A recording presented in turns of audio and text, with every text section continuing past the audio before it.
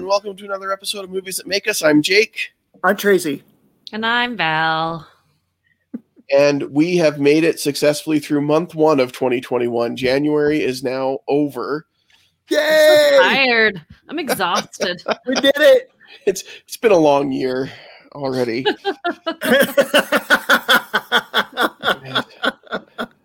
But we made it. We made it through January. We are starting February, and for the month of February, we're going to be talking about Rick Moranis movies. But our first episode today, we're doing our staff picks. We talked about this when we did Be Kind Rewind and how cool it was to go to a video store and have kind of the picks from the staff there to decide what movies you wanted to go see or watch or rent.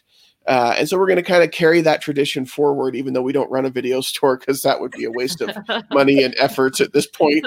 I don't know. Blockbuster stock is going up, man. Oh my gosh. It's on a comeback.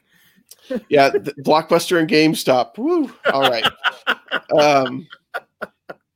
But yeah, so we're going to talk, and we picked the theme of cinematographer. So for our staff picks, and this was, I'll be honest, a little bit difficult for me because I don't necessarily know a favorite cinematographer like I know a favorite director or a favorite writer or a favorite composer or things like that. So this was a stretch for me, but it was fun once I kind of landed on who I picked and the movies that I picked for it. But I thought we'd just kind of go around and have each of us kind of share the cinematographer that we chose and the movies that we picked for that cinematographer. So Val, why don't we start with you? It was your idea to pick cinematographer, I think. No, it wasn't your idea. But we'll start with you anyway. Well, let's start with you anyway, Val. It was my idea to do staff picks. Yes. But it was not my idea to do cinematographer, but we can start with me. That's fine. I actually went and did some digging and found a cinematographer I didn't know.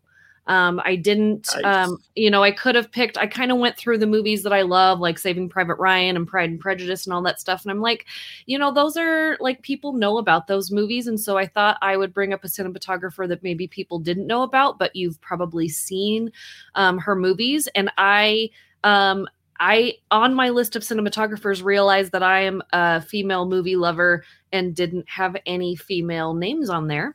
So I was very pleasantly surprised to see Rachel Morrison and the 3 movies that she did that she has done that I didn't know that she had done. So Rachel Morrison is who I chose. She was nominated for an Oscar for Mudbound. And so that's one of the movies that I chose. And I love that movie, Mudbound. She is also the cinematographer for Black Panther. Nice. Which I didn't know. And Black Panther, it's not my favorite MCU movie, but I do think the cinematography is absolutely breathtaking. And having to be a cinematographer and also work with so many, your cinematography is working within so many different levels of film aspects. It's got to be really, really hard. And then she also did the movie Cake, is what I was going to talk about today. There are 3 totally different movies: Cake, Mudbound, and Black Panther. And Rachel Morrison is my cinematographer. I love that list. That is a I really haven't good seen list. Mudbound. It's on my list, but I haven't seen it. Ooh, you need to. But I will bump that up based on your recommendation. Mary J. Blige is in this movie, and she's amazing. I love her as a singer, as a songwriter, and she is fantastic in this movie. Awesome. So what kind of films are like Mudbound and Cake and Black Panther? So if somebody's like looking... I picked 3 totally different movies so you could see that like cinematography isn't just about these big epic, scenes and everything, because we can all go see a beautiful movie, but sometimes a cinematographer really needs to capture specific moments. Most of us have seen Black Panther, so we understand the ginormous capacity that you have to capture in that film. And not only do you have to capture the cinematography, the lighting, the presence, but it has to work with all of the stuff that's not there that you don't see yet. And that's got to be really hard. Mudbound is totally different from that. It is actually two men that are coming home from World War II, and they start working on a farm in rural Mississippi. So you're going from World War II to rural Mississippi. It's in the midst of racism and war and things, the world trying to change, but then that part of the world not wanting to change. It has it has a hugely fantastic cast, but Carey Mulligan, who I just watched last night in the movie The Dig, which was fantastic, which I would have chosen for this, but I had already chosen my movies. But Carey Mulligan is fantastic. Jason Clarke, Mary J. Blige, fantastic. Same cinematographer did The Dig? No, but okay. Movie, the cinematography in that movie, if we're going to go with like Carey Mulligan movies, I was like, oh my gosh, these are two fantastic Carey Mulligan movies. She is just like becoming more and more of one of my favorite actresses. Now, Cake is very different because Cake is actually one of Jennifer Aniston. I think she's in it. It came out in 2014. I don't think a lot of people watched it. I think that she was up for a Golden Globe and then it just kind of disappeared. She had 5 wins for this movie, 7 nominations in all the different award shows. But she basically plays a character who is fascinated by suicide because she has chronic pain because she's dying. It's really, really like, it's sad, but at the same time, you have to capture these. She's a really beautiful person, right? Just regularly. She's in this movie and she is in this deep, dark depression. There's this moment, and this is where the cinematography came in for me. There's this moment where she's lying in her bed and she's just struggling. And when you go through depression and you go through disease and you go through all these things, you kind of age more than you regularly would, right? Right. And there's a section of the movie where she is kind of having this hallucination moment, I would call it. It's not really that, but it's a lot. And she's going to lay down in her bed.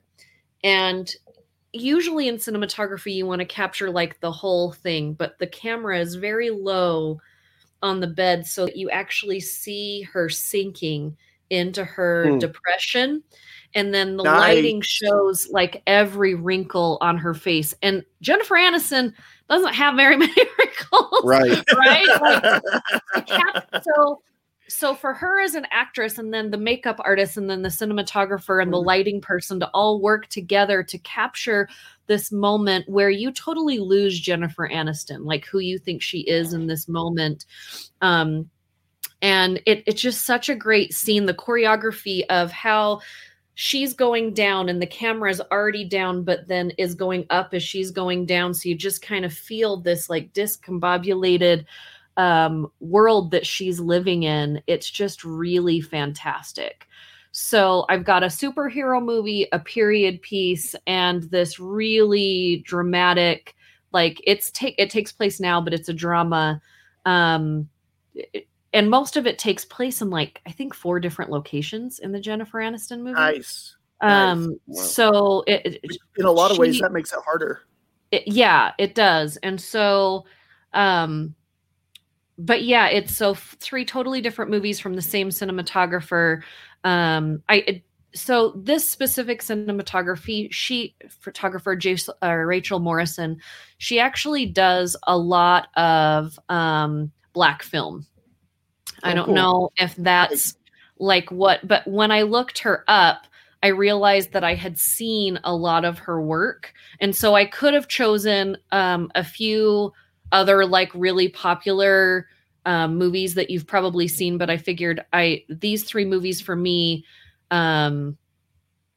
Dope was a really good movie. She was the cinematographer in that movie in 2015. She also was the cinematographer in Fruitville Station, which has Michael B. Jordan in it, which the cinematography in that movie is crazy. along with the lighting. I think like lighting people and cinematographers must be like either really good friends or they can't work together because it's just great. Like if you don't like your lighting person and when you're a cinematographer, then you're going to hate your life. But, so yeah, she's done a lot of stuff. She actually did the cinematography for Oprah's Masterclass. So like the TV series, the documentaries for that. So she's kind of does a lot of different, where a lot of cinematographers kind of, I noticed they kind of stick towards a specific genre. For her to do, Cake, then Oprah, then Dope, then Mudbound. And she did some TV shows in between there, and she's actually and then Black Panther. So and then after Black Panther, she actually did a short about Walmart. She did a movie short about Walmart. So she really, likes to jump around a little bit, but she also did, I'm looking at her IMDb. I didn't know this because I didn't scroll down that far. She did The Hills. She did. So I don't know that, but you got to get in somehow. Like you got to get your foot in somehow. She also did Lady Gaga's Inside the Outside TV documentary. She was the director of photography for that. So she gets around. She likes to do a lot of different things. So check her out. I think out of these 3 movies, if you were only to see one, I would actually choose Mudbound over any of them, because I do think that the context of the movie with what we're going on right now, I think it's absolutely fantastic. I think the acting is fantastic. The lighting, the color, and the cinematography are really great. I mean, of course, Black Panther is great. Cake, you got to be ready for that one, but I think it's probably one of Jennifer Aniston's best performances. Nice. But yeah, 3 totally different movies. Very cool. Well, when you were talking about Cake and describing that scene, it made me think of Brian Tufano, who did Trainspotting. Yes, when he sinks very into similar. the He sinks into the bed when he's going through his heroin withdrawals. That made me think of that. That's a great list. Well done. Thanks.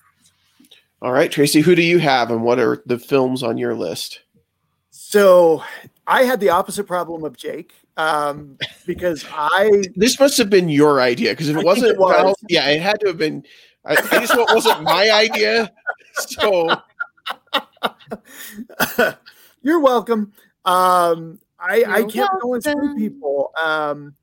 I finally settled on, to me, the single most interesting cinematographer. This is a cinematographer who can actually get actors to sign on to the film because they're involved, which is really rare.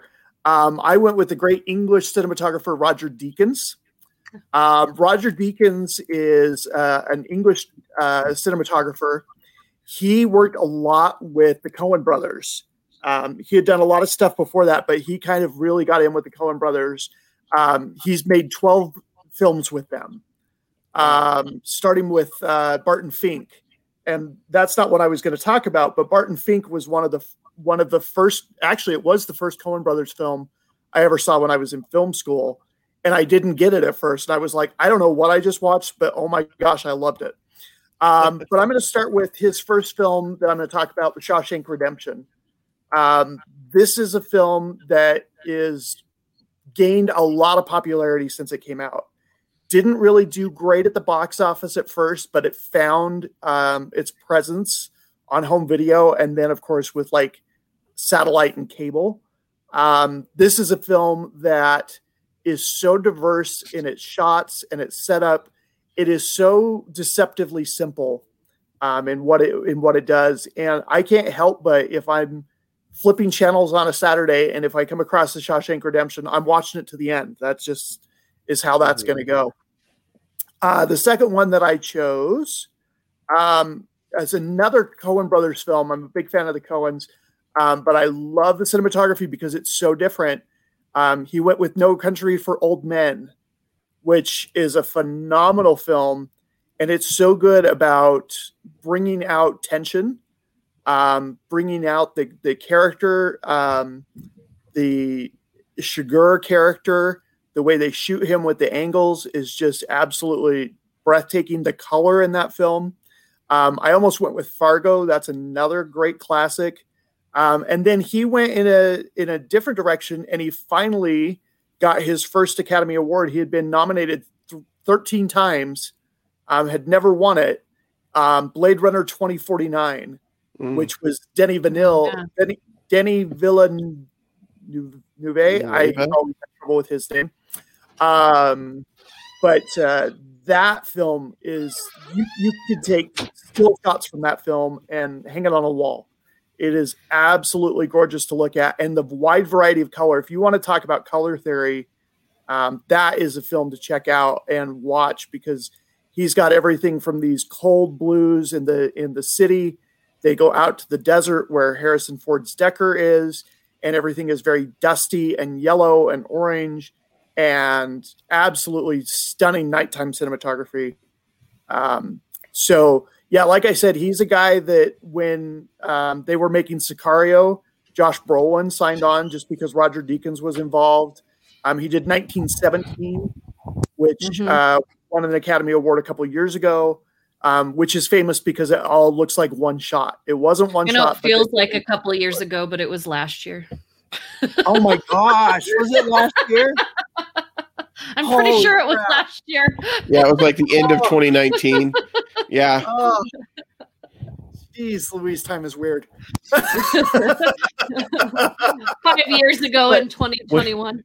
Time is weird when you've spent the last, 11 months in quarantine. So, but the other thing that I love is when Pixar was getting ready to make Wall-E, they actually consulted with Roger Deakins and asked him, okay, so we kind of want to make this kind of like a 70s sci-fi film. So what kind of lenses were you guys using? What kind of techniques were you guys using? And he really went with them. And in fact, they wrote like new software based to create virtual lenses based on what he told them and talked about to them to make that film happen. So not quite as diverse as Val's pick, but there you go. But I think this is a good entry level. If you're interested in cinematography and you don't really know where to start, Roger Deakins he's kind of like the Spielberg of the pop culture movies. He's just one of the best. Yeah. He's one of the most accessible. It's a great starting point before you can do a deeper dive into stuff. Cool. Yeah. I wasn't sure where to go with my pick. I ended up landing on somebody who I think is a little bit opposite of your guy, Tracy, as far as he got his Academy Award earlier in his career. And back in 92, he won the Academy Award for Best Cinematography for A River Runs Through It, 92 or 93. Oh, yeah. Which is not one of the movies that I picked for my list, but I went with Philippe Rousselot. Mm-hmm. And he's known for A River Runs Through It. He also did Interview with a Vampire. But when I looked at his list of movies, the reason why I went with him is I picked a movie that I think visually looks amazing and is just appealing to me, and that's Big Fish. Nice. So I'm a big Tim Burton fan, and Big Fish is probably my favorite Tim Burton movie.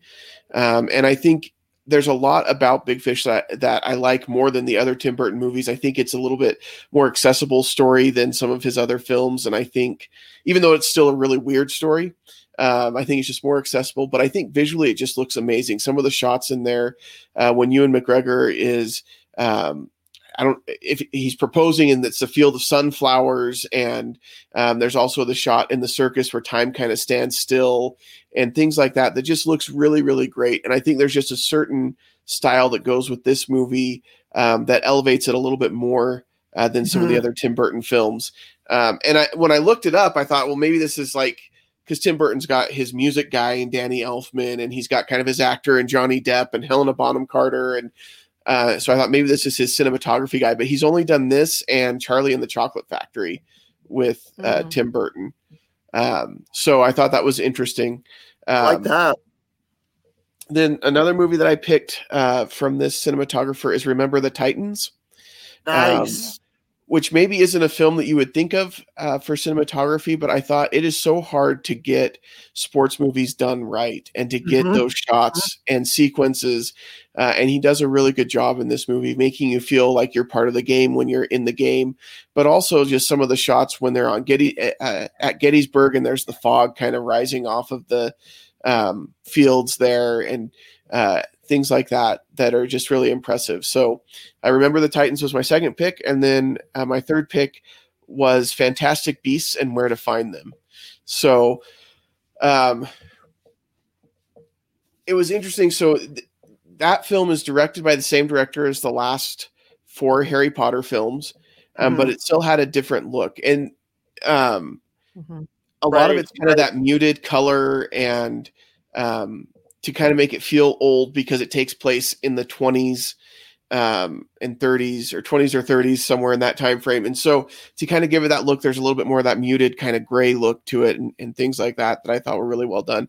And it's the first one, not the second one. I didn't like the second one as much because the story was a little bit not as great, but the first one I thought was really well done.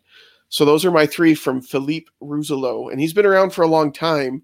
Like I said, 92 or 93, I think, is when A River Runs Through It came out, and that's when he won his Academy Award. But he's done a lot of different films, and I thought these were 3 kind of very different genres as well. So I like that list. Yeah, I forgot how good the cinematography is until you mentioned it. Of A River Runs Through It. That film on the big screen, and that's another one that's deceptively simple because it's like, oh, a lot of it's outside. You just set up the camera. It's like shooting outside is in a lot of ways harder because you can't control anything. You're not controlling the sun. You're not controlling your light source. It's but yeah, that's a good list. I like that. Very nice. So there's our staff picks for February. So there's 9 movies that you guys can go check out if you haven't watched them in a while or haven't seen them before, based on our recommendations. It'll be interesting to see as we do this throughout the year, kind of the different lists of movies that each of us pick and how that kind of shapes up and kind of our different styles and tastes. I think that'll be interesting for our listeners, and hopefully they enjoy it. Hopefully you guys enjoy it and let us know what you think. So next week we're doing Best Boys, right? Or Daffers, which is it? Yeah.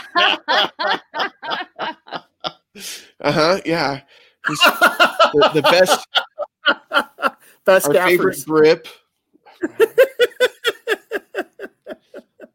No, this was fun to do something like this for me. In the end, it was hard because I didn't know where to go, and it wasn't, you had a list already, Tracy and Val. I think you too, where you kind of knew some of the people that you wanted to look at or movies that you wanted to pick.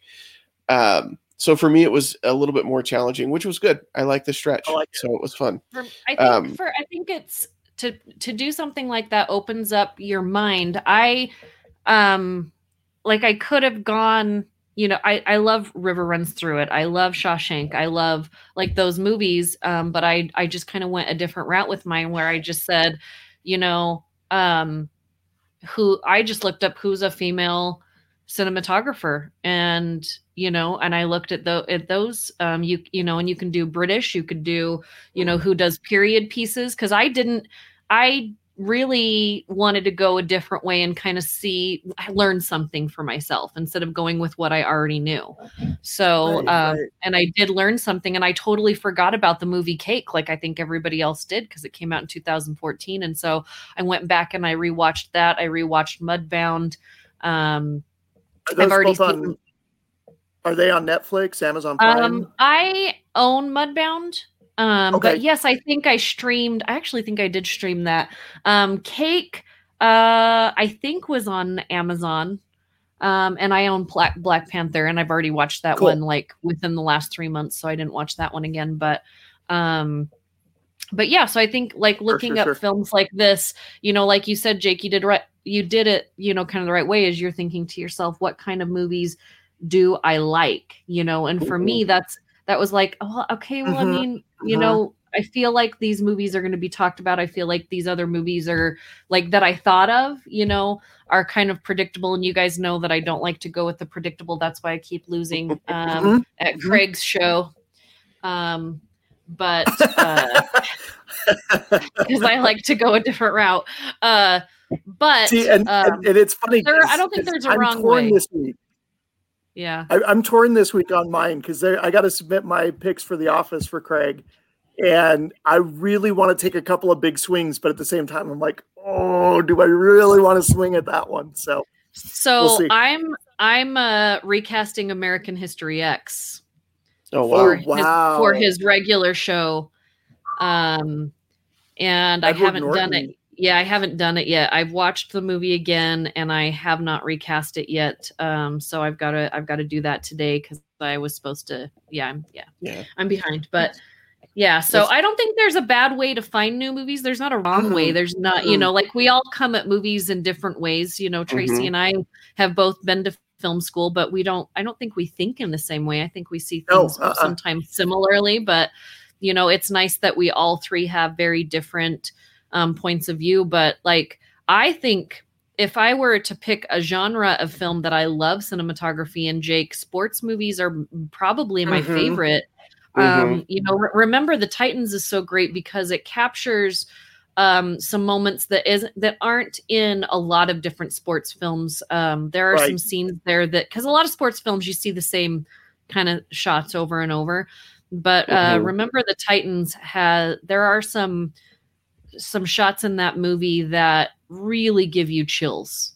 I do think that when you get more into like the Harry Potter films or and I agree with you, I like the first one. What movie was that again? Fantastic Beasts. Yeah, the Fantastic Beasts. I like the first one for the story better than the second one, but actually the coloring, which a lot of people get confused with cinematography, but the coloring of the second one is actually a lot cooler, but the story is a little stupid. Yeah, those movies, The Fantastic Beasts, Harry Potter, they all have fantastic lighting, coloring, and cinematography. And I think that the movies would not have done as well if they didn't have the right people doing that. Because all day long, you could have good actors in a room, but if that room doesn't look good, if that, you know, I mean, you know, so I think in those sorts of movies, the storyteller is more of the art director, the cinematographer, you know, the costumer. Like all of those are huge parts of those types of movies because you can't just have a good director and good actors for that. Like you've really got to pick your creative team. And that's really hard because we've all seen where it doesn't work out. Yep. Yeah. So, Fantastic Four. Michael B. Jordan. when I was in film school, Danny Boyle was in town, and I can't remember the name of the film. They shot it in Salt Lake. It was with Ewan McGregor. Oh my gosh. They were in town shooting that, and he wasn't a real big name at the time. He was kind of for the indie group. And it was so funny because Danny Boyle brought a cinematographer to come talk to us. And Danny Boyle was this ball of nervous energy. He kept fidgeting and he kept like doing this. And he was just this, you could just feel the energy coming off of him. And his cinematographer, Brian Tufano, was very much the English reserved gentleman. You know, he was very, very calm and and it was just so funny to see these two working, you know, talking to each other and talking about each other. And I'm like, you guys are so opposite, but you can tell that it works, you know? Yeah. I do think, Jake, you're right that a lot of times a director will use the cinematographer over and over because it's such a hard job. And people don't think about, Val talked about the lighting and you got the coloring. You've got to think about how you're going to move the camera through space. You got to figure out which shots are going to convey the most information in the best way possible. Plus, you got to make these people look good. There's just so much that goes into it. And so you've got somebody like Janusz Kaminski, who works a lot with Spielberg. They started together on Schindler's List. And he's done a lot of the films for Spielberg in the years since. And then the other guy that I really, really like is Emmanuel Lubezki, who works a lot with Alfonso Cuarón. They did Gravity. They did, what's the other one? Children of Men, which Children of Men. I love that movie. Blew my socks off. Like, I'm watching that film in the theater, and I'm like, I have no idea how they're doing these shots. It was incredible. Yeah, that movie, you could almost taste that movie, like the dirt and the gritty and the, like, that was such a great movie. Did they shoot Life Less Ordinary here? Is that the one you're talking about? Yes, did they shoot that's that the movie one. here? That's the one. I love that movie. I didn't know they shot that here. I don't know how I didn't know that. I don't think they shot the whole thing here, but they did shoot some. Okay. Yeah. Interesting. But I was like, because they didn't shoot Slumdog Millionaire here, or No. Shadow, No, that one wasn't. or Shallow Grave, or Train Spotting. He did do 127 hours here, but that doesn't have Ewan McGregor in it. So And The Beach was definitely not shot here, Nope, and definitely. neither was Well, 28 Days Later. The Beach could have been out on the Great Salt Lake. No. That cinematography would have been fantastic. If you could make the Great Salt Lake look like that beach. But I love what you said, Jake, is sometimes we think about our favorite genres or we think of our favorite directors. It's fun to be able to pick a different way to get into what films you like and why. Yeah. Well, and it's interesting too when I came across my pick and seeing some of the films that he had done, I was like, oh, there's quite a few on this list that I actually enjoy quite a bit. And you don't realize those common threads necessarily until you start looking for these kind of things, and you start thinking about, why do I enjoy these movies? And maybe it is something to do with that. I mean, I think, like I said, I really do feel like Big Fish is elevated above a lot of Tim Burton's work. And I think that the cinematography is a big reason why it is. And to see that he only did that and Charlie and the Chocolate Factory kind of shows that it's that, you know, to me, that is a big reason, I think, why it was elevated and why it was better. But yeah, I agree. So what are we going to do next month? What's our staff pick for next month? What should our theme be? So for March, we are getting into, I don't know if we were still going to do this March Madness. Yeah, I've already got a film that I'm thinking of. Where we kind of, so we're going to pick films in that month that are kind of out of the regular space of films, you know, like Psycho, The Jerk, Parasite, just kind of, you know, madness. We're thinking more madness. So what if we picked our favorite filmmaker of kind of those offbeat movies? Ooh, all right. Offbeat director, not necessarily madness on that one, but offbeat. Right, just offbeat. I've got an idea. Yeah, I like that. All right. That sounds good. So favorite offbeat director to go into March Madness but it's our version of March Madness. I mean, basketball's great. We all like basketball too, but this is our version of March Madness. Yeah. We'll make brackets or something. No, I don't think we're going to make brackets. And then this month we are talking about Rick Moranis. I think next week we're doing. Next week we have. It's your pick, Jake. So whatever your Rick Moranis movie was. Oh, so My Blue Heaven, I think, is what we're going to do next week. Then My Blue Heaven. My Blue Heaven. Steve Martin, Rick Moranis. Yeah, which I think as we started talking about this, they're like the dynamic duo of those two. Because I think all month we're talking about they're in movies together. Yeah. So, Nothing wasn't wrong with on that purpose. combo, though. Yeah. It's Tracy, like chocolate and peanut butter. Tracy, what was your pick? Give me a sec. Come back to me. Go do yours, and I'll. Okay, I can't remember. mine's Parenthood. I love My Blue Heaven, but I chose Parenthood for mine. So I watched both of those movies a lot when I was in junior high and high school. Two very different movies, but yeah. I enjoy Parenthood quite a bit. I think it's great, and being a parent now, there's a lot that you can identify. I identify with. I know. I need to go back. I don't think I've watched it in 10 years. So I'm glad I'm going to be watching it again before we do it. My Blue Heaven, I don't think I've watched in probably 10 years either. So I'm excited. I haven't seen that. And I was going to say that's probably 20 years for me. I just so every cool. time you say it, I just like see him walking through the grocery store. Yes. Just. And then walking around without pants on in the hotel room and explaining why he can't wear his pants in the hotel room. Yeah. Taking his jacket and crumpling it. Anyway, all stuff that we can talk about next week.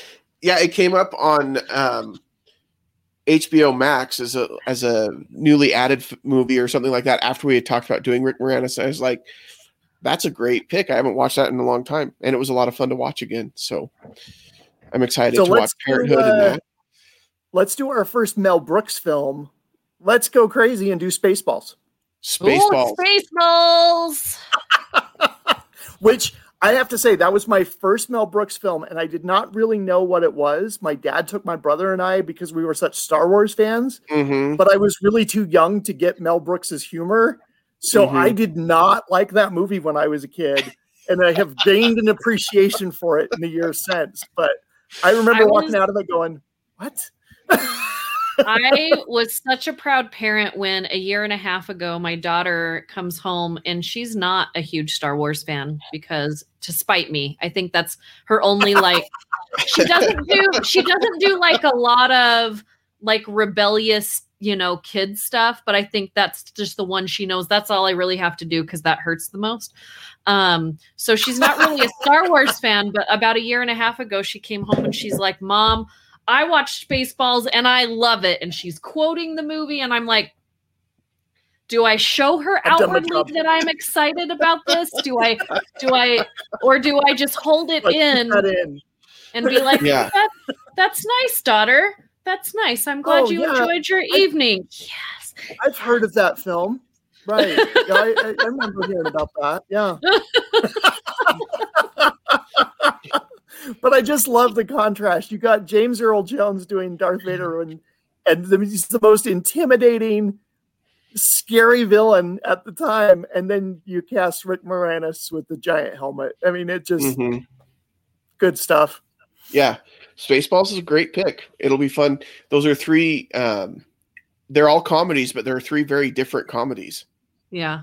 And he's rumored to be starting to make a comeback. He dropped out of acting for a while, and he's slowly left he's done Hollywood. some commercials, but he's doing Hollywood to take care of his family, but he's coming back. He's got a project. He's doing Honey, I Shrunk the something, or Honey, it's something to do in that world, isn't it?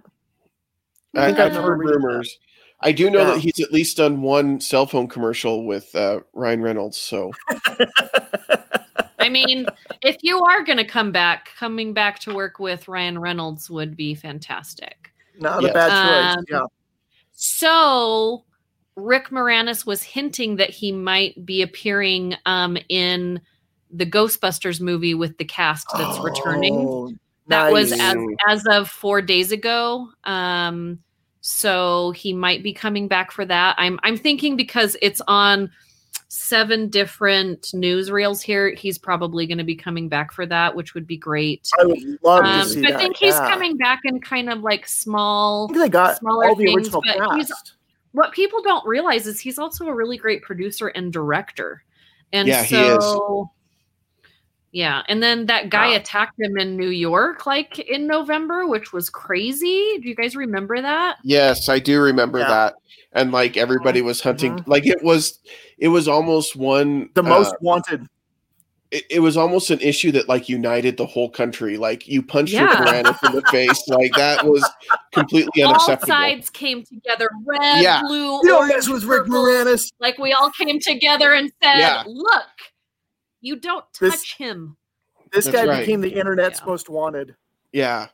I would love to see him come back, but I have nothing but respect for a guy who says, you know what, I'm going to step away from this because I'm going to take care of my family right now. And he did it at a time in his career when he was really taking off. Like it wasn't like he was on the downturn of his career or he never really quite made it to the big time. Like his career was taking off and booming. And he said, you know what, I'm taking a step back.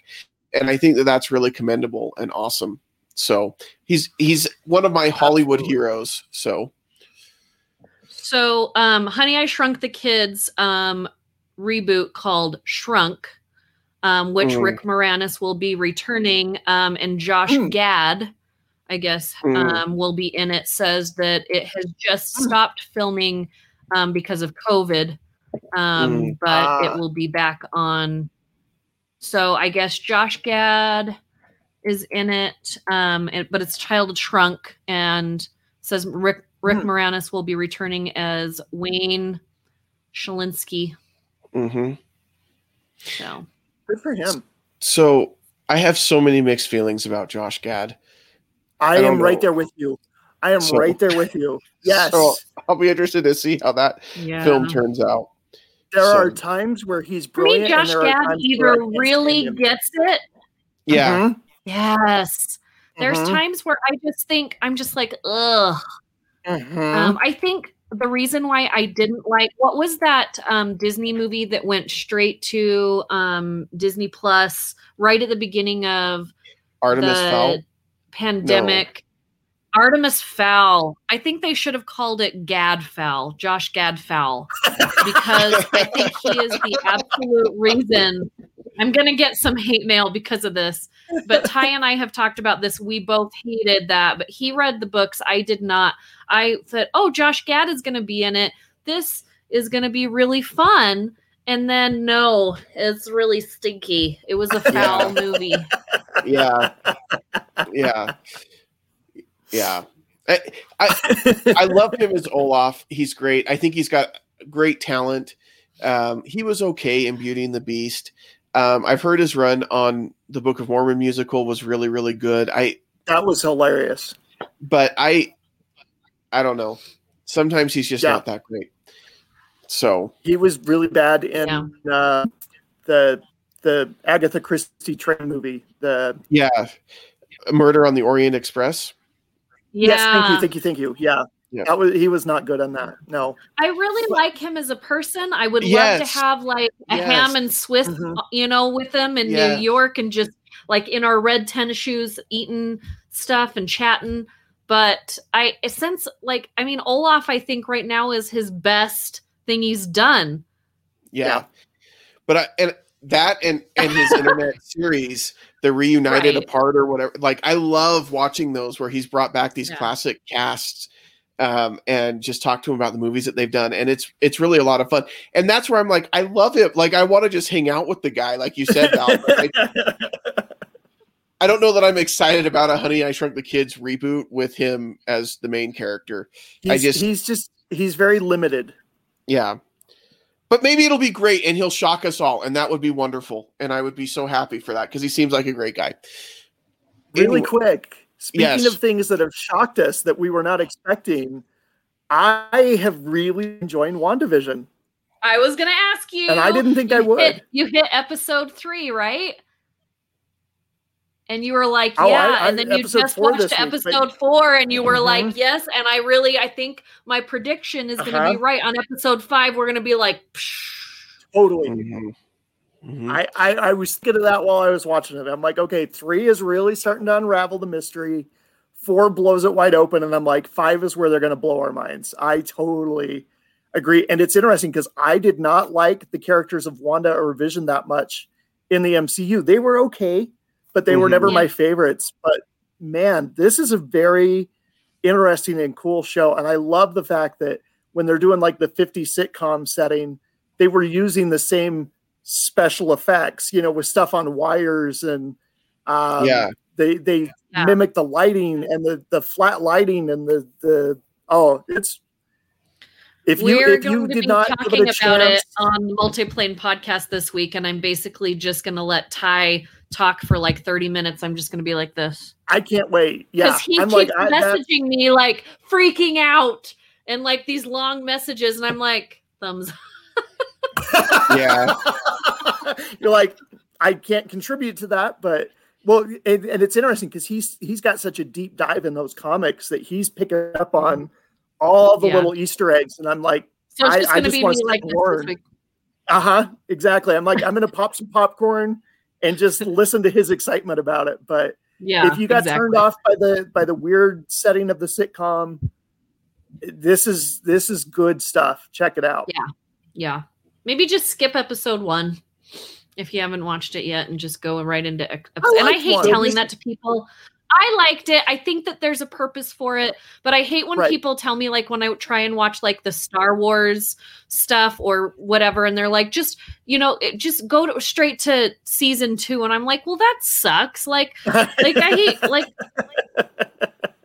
it's so hard.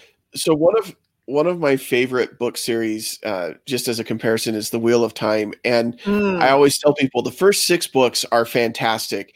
And then this next 5 books are so slow, and it just takes forever to get anywhere, and they're just so hard, but you can't skip any of them to the good books that are at the end. Like, you have to still read through them. And I feel like WandaVision is kind of the same thing, where like, I would like to say skip the first episode, maybe even the second, but then you get to episode 4 and it starts tying some things together. And like, if you miss those first 2 episodes, then you're going to kind of miss the significance of what you're seeing. It's a slow burn. I'm not 100% ready to say I'm a fan of the series yet, but I will keep watching it until the end because it's MCU.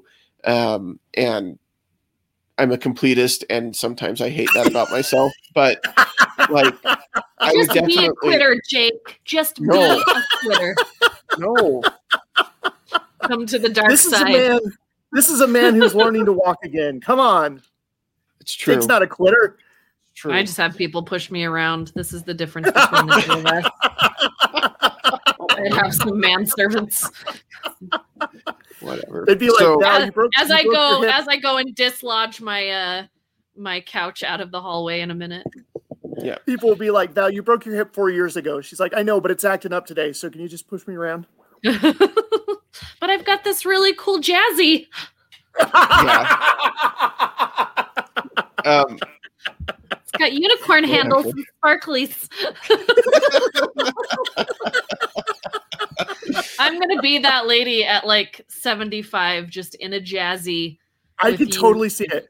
Wearing your red chucks. I'm not even going to need it. I'm not going to need it, but I'm going to use it, and I'm going to honk, and I'm going to hit people. I'm going to be ornery as shit. As crap. Yeah. Sorry. Well, what can people do about it anyway? Like, you get hit by somebody in a jazzy, and you're like, well, I'm sorry that I was standing in your way. Like, that's exactly how you feel. Right. Hopefully, by the time I turn 75, jazzies will have jetpacks of some sort. I was going to say it's got to be like a hover something. Something. Yeah. Where are our hoverboards, by the way? 6 years too late. 6 years late. That's where they are. Yeah. So that was a tangent. Sorry. I do want to just throw this plug out there really, really quick, because I don't want to talk about the movie at all in depth. But if you haven't watched on Hulu in and of itself, you should definitely check it out, because Tracy recommended it. I went and checked it out and had no idea what I was getting into. And I think that that's for the best. And so we're not going to tell you anything about it except just go check it out. I still need to log into Dave's Hulu account so I can watch it. It's something that I'm still thinking about a week and a half later. Mm-hmm. I got to go back and rewatch it. Yeah. Yeah. So check that out. It's definitely worth checking out. So Sundance Film Festival started a couple days ago. It's the first time in history that you can actually see almost everything from your couch, from behind the scenes stuff to, like, usually the only people that get to see like the interviews with the directors and writers and crew are people that get special tickets up in Park City. But this year you can actually see a lot of that. I'll post a link on our Facebook page of how to do it, because you still have to like register for tickets and stuff. But you can get on there, see all that stuff. There are some great movies. As soon as Sundance is all over, what I think is great about this year is, one, I don't think it's going to go back to ever just being at Sundance again. They're doing screenings from Honolulu to Houston in all these different cities. I don't think it's ever going to go back to the same again. But I do think because of the way it is this year, a lot of those movies are going to stream quicker so that they'll be on the Netflix, Hulu, and Amazon a lot quicker for people to see. But in the next month, I'll put together some kind of list of the movies I think you should try and see. There were some movies that opened up this weekend, and one that I mentioned earlier, Dig, on Netflix, with people that I'm totally done for the Carey day Mulligan, already. we know. Carey Mulligan, Ray Fiennes. That's Fiennes. the word. That's what I was looking for. Carey Mulligan and Ray Fiennes are in it. It's a great movie. It's a period piece. It lives on this land where there's those big hills that people think that like the Vikings hid things in. You know, like in Europe, they have all these hills.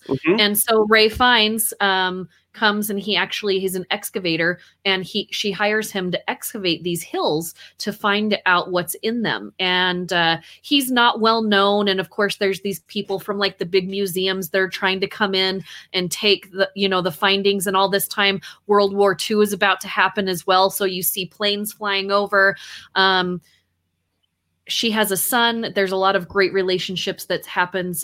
It's a really good movie. I watched it last night, and I really liked it. Ray Fiennes, great. Carey Mulligan, fantastic.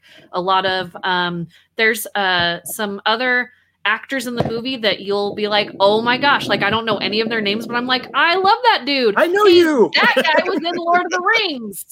That guy was a dwarf. Lord of the Rings or The Hobbit or whatever. So it was just a nice, it's a little bit sad but happy at the same time, but it was just a really kind of cool movie. But yeah, so that was a good one that opened up this weekend. Another good one that opened this weekend that's both streaming and in theaters is called Supernova. This is a movie that I wouldn't recommend watching with young kids, but it's really great relationship movie. I know we didn't plan on this, but I kind of wanted to throw this movie out there. It is rated R, but it has two of my favorite people in it, Colin Firth and Stanley Tucci. I love Stanley Tucci. Here's the twist. In the movie, they have been partners for 20 years. And so they are partners, but this is what's so great. They go on a road trip through England countryside in this old RV and they like go and visit old friends. They are kind of going through their past life and visiting all these old places. And Stanley Tucci has dementia. And so it's kind of this story about the person that you love more than anything going through this. And Colin Firth is just so devoted and so patient, but people don't know how to do this the right way. And so that's just great relationship movie about how your loved ones struggle and what you do together. And I love how the movie, there's no like specific answer of how to do it. You know, it just shows how they're doing it and how they have to kind of switch up what they're doing because it's not always working, but they love each other and they have great people in their lives. And it's just great road trip. But it was kind of the movie that I needed to see, but it's streaming and in theaters and it was really great. So I wanted to throw that out there. Cool. One not to see is The Little Things with Denzel Washington, Rami Malek, and Jared Leto. I know. So this is at the theater this weekend. Say that again. Denzel Washington, Rami Malek, Jared Leto are all three in the same movie. And I think, so Tracy, you saw it? I watched it last night. So I feel like there are pieces of it that you're like, okay, like Jared Leto has these really amazing moments. And I like Denzel Washington and Rami Malek's kind of how they work together. But the movie itself, like all the little things, there's too many little things. You can put too many little things in the movie. Yeah. See, I did not. I wanted like Jared to Leto's like it character. so much. Well, yeah, he's creepy and gross and fantastic. Well, even then, I was like, it became a caricature to me. It was like he's trying to be creepy instead of just being, and I don't know. So that didn't work for me. And then the ending didn't work for me. The ending and it was is awful. A slow film. It's a very long. slow paced film. It's long. It's more than 2 hours. I could have cut it to be an hour 30 and it would have been okay. Yeah. It would have been better. It wouldn't have been good, but it would have been better. But that's on HBO. But don't check that one out. All right. So there you go. A bunch of I hate to end on a negative note. A bunch of picks, a bunch of things to go see or to watch, and then one very emphatic "don't go watch" from Tracy. So, thanks so much for listening. Make sure to subscribe to our YouTube channel. Make sure that you also leave any reviews for our podcast. Those help other people find our podcast as well when they're looking through all the different podcatchers. We appreciate you listening, and we won't see you at the movies. Bye.